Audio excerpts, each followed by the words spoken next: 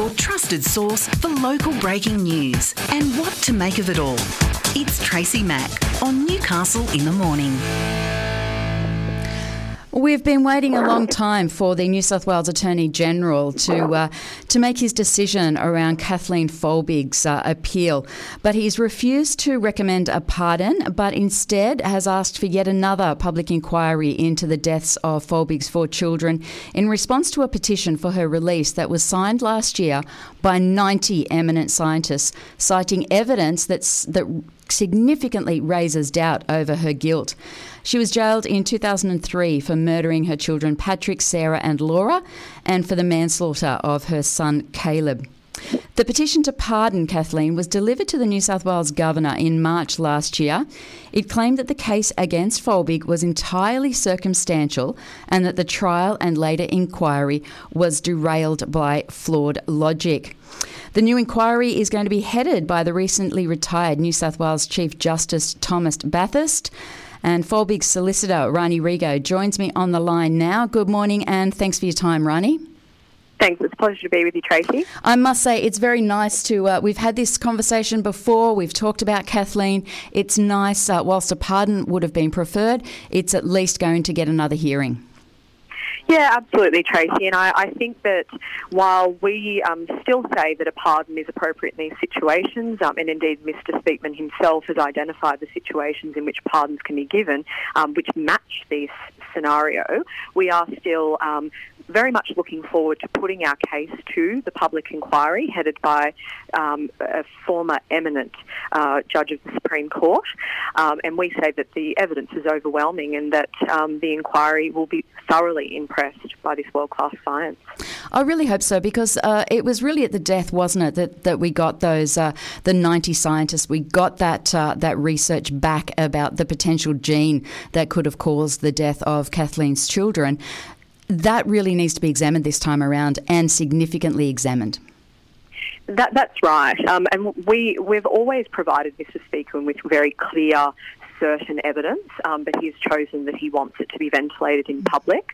So it's actually up to a total of over 150 scientists that have signed this petition now, including 3 Nobel Prize winners. And dealing with scientists, I've come to learn that they rarely are in agreement about anything. So the fact that we have been able to have that backing is extraordinary. And I think it's a testament to the strength of the evidence. It was actually published in a highly prestigious Oxford University journal, EP Europace, and in the very short time that it's been published, it's become one of the most read and cited papers in the history of that journal, with no challenges to the science. Now, for people who don't work in science or have interaction with science, that is an incredible feat. Scientists in their whole career about disproving others' hypotheses. So for that to happen is extraordinary.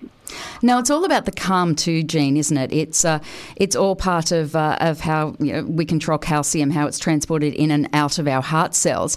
And mutations within that gene are some of the primary causes for sudden death in infancy and also childhood. So surely this has got to be significant evidence in Kathleen's favour. Well, the science community, there's just no doubt about that. Professor Peter Schwartz is the world-leading expert in the genetics of cardiac arrhythmias. He established with his colleagues a register of known deaths of infants from CALM mutations, and it's now up to 150, sadly.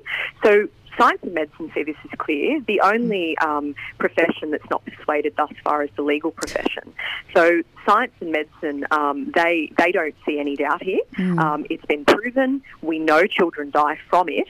So, one might think that they're still suspicious about 4 deaths in one family and potentially diary entries that were cherry-picked to represent her guilt.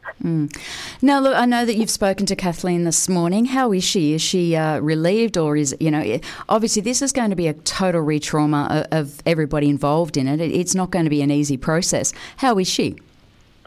Well, I note that Mr. Speakman gave significant his sympathy to Craig Folbigg, and Mr. Folbigg he's lost 4 children. I mean, we all feel for him. That's a tragedy that no one should experience.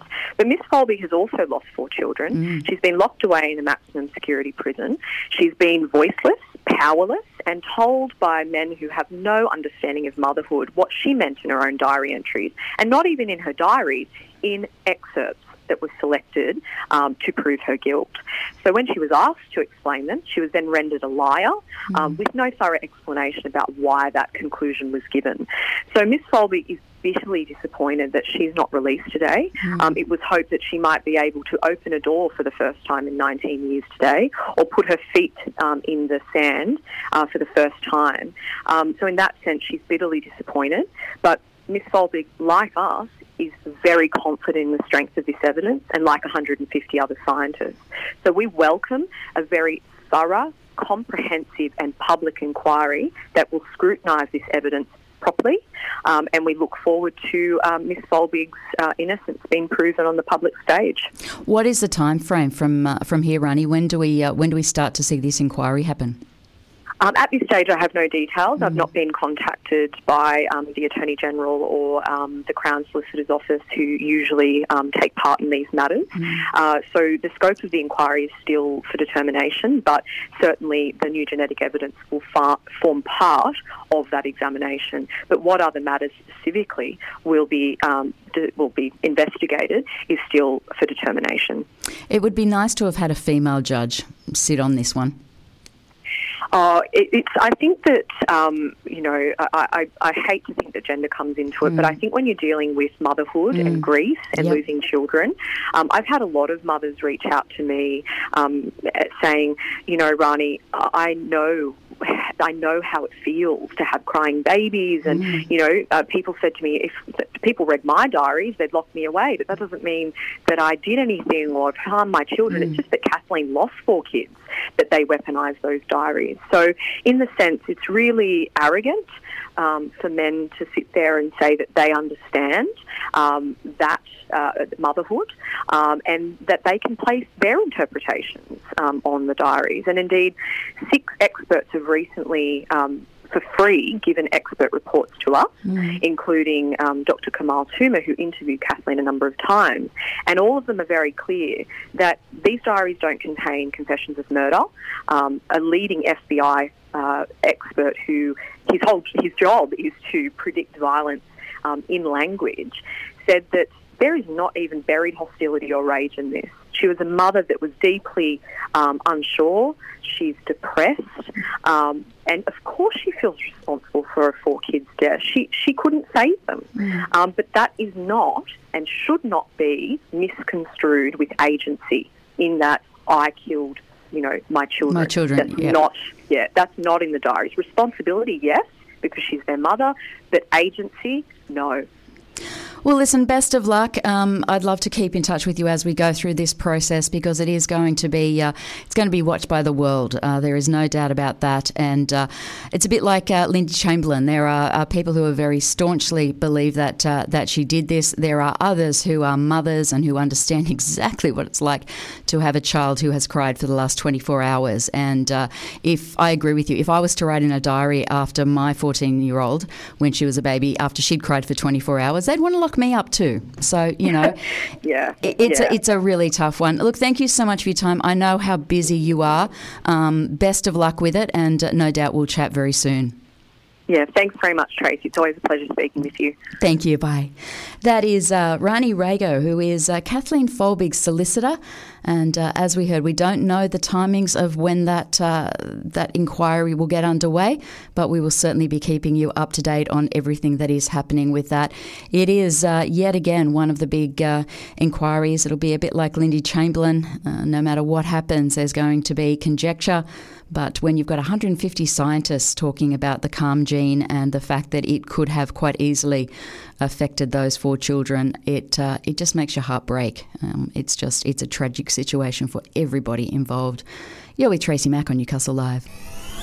Newcastle in the Morning takes you through the big events and the most talked about stories of the day that matter to you and your life. From what's on to what matters, Tracy Mack takes you beyond the headlines, what it is, why it matters, and how it impacts your daily life. Tracy Mack brings you Newcastle in the Morning, weekdays from 9 on Newcastle Live.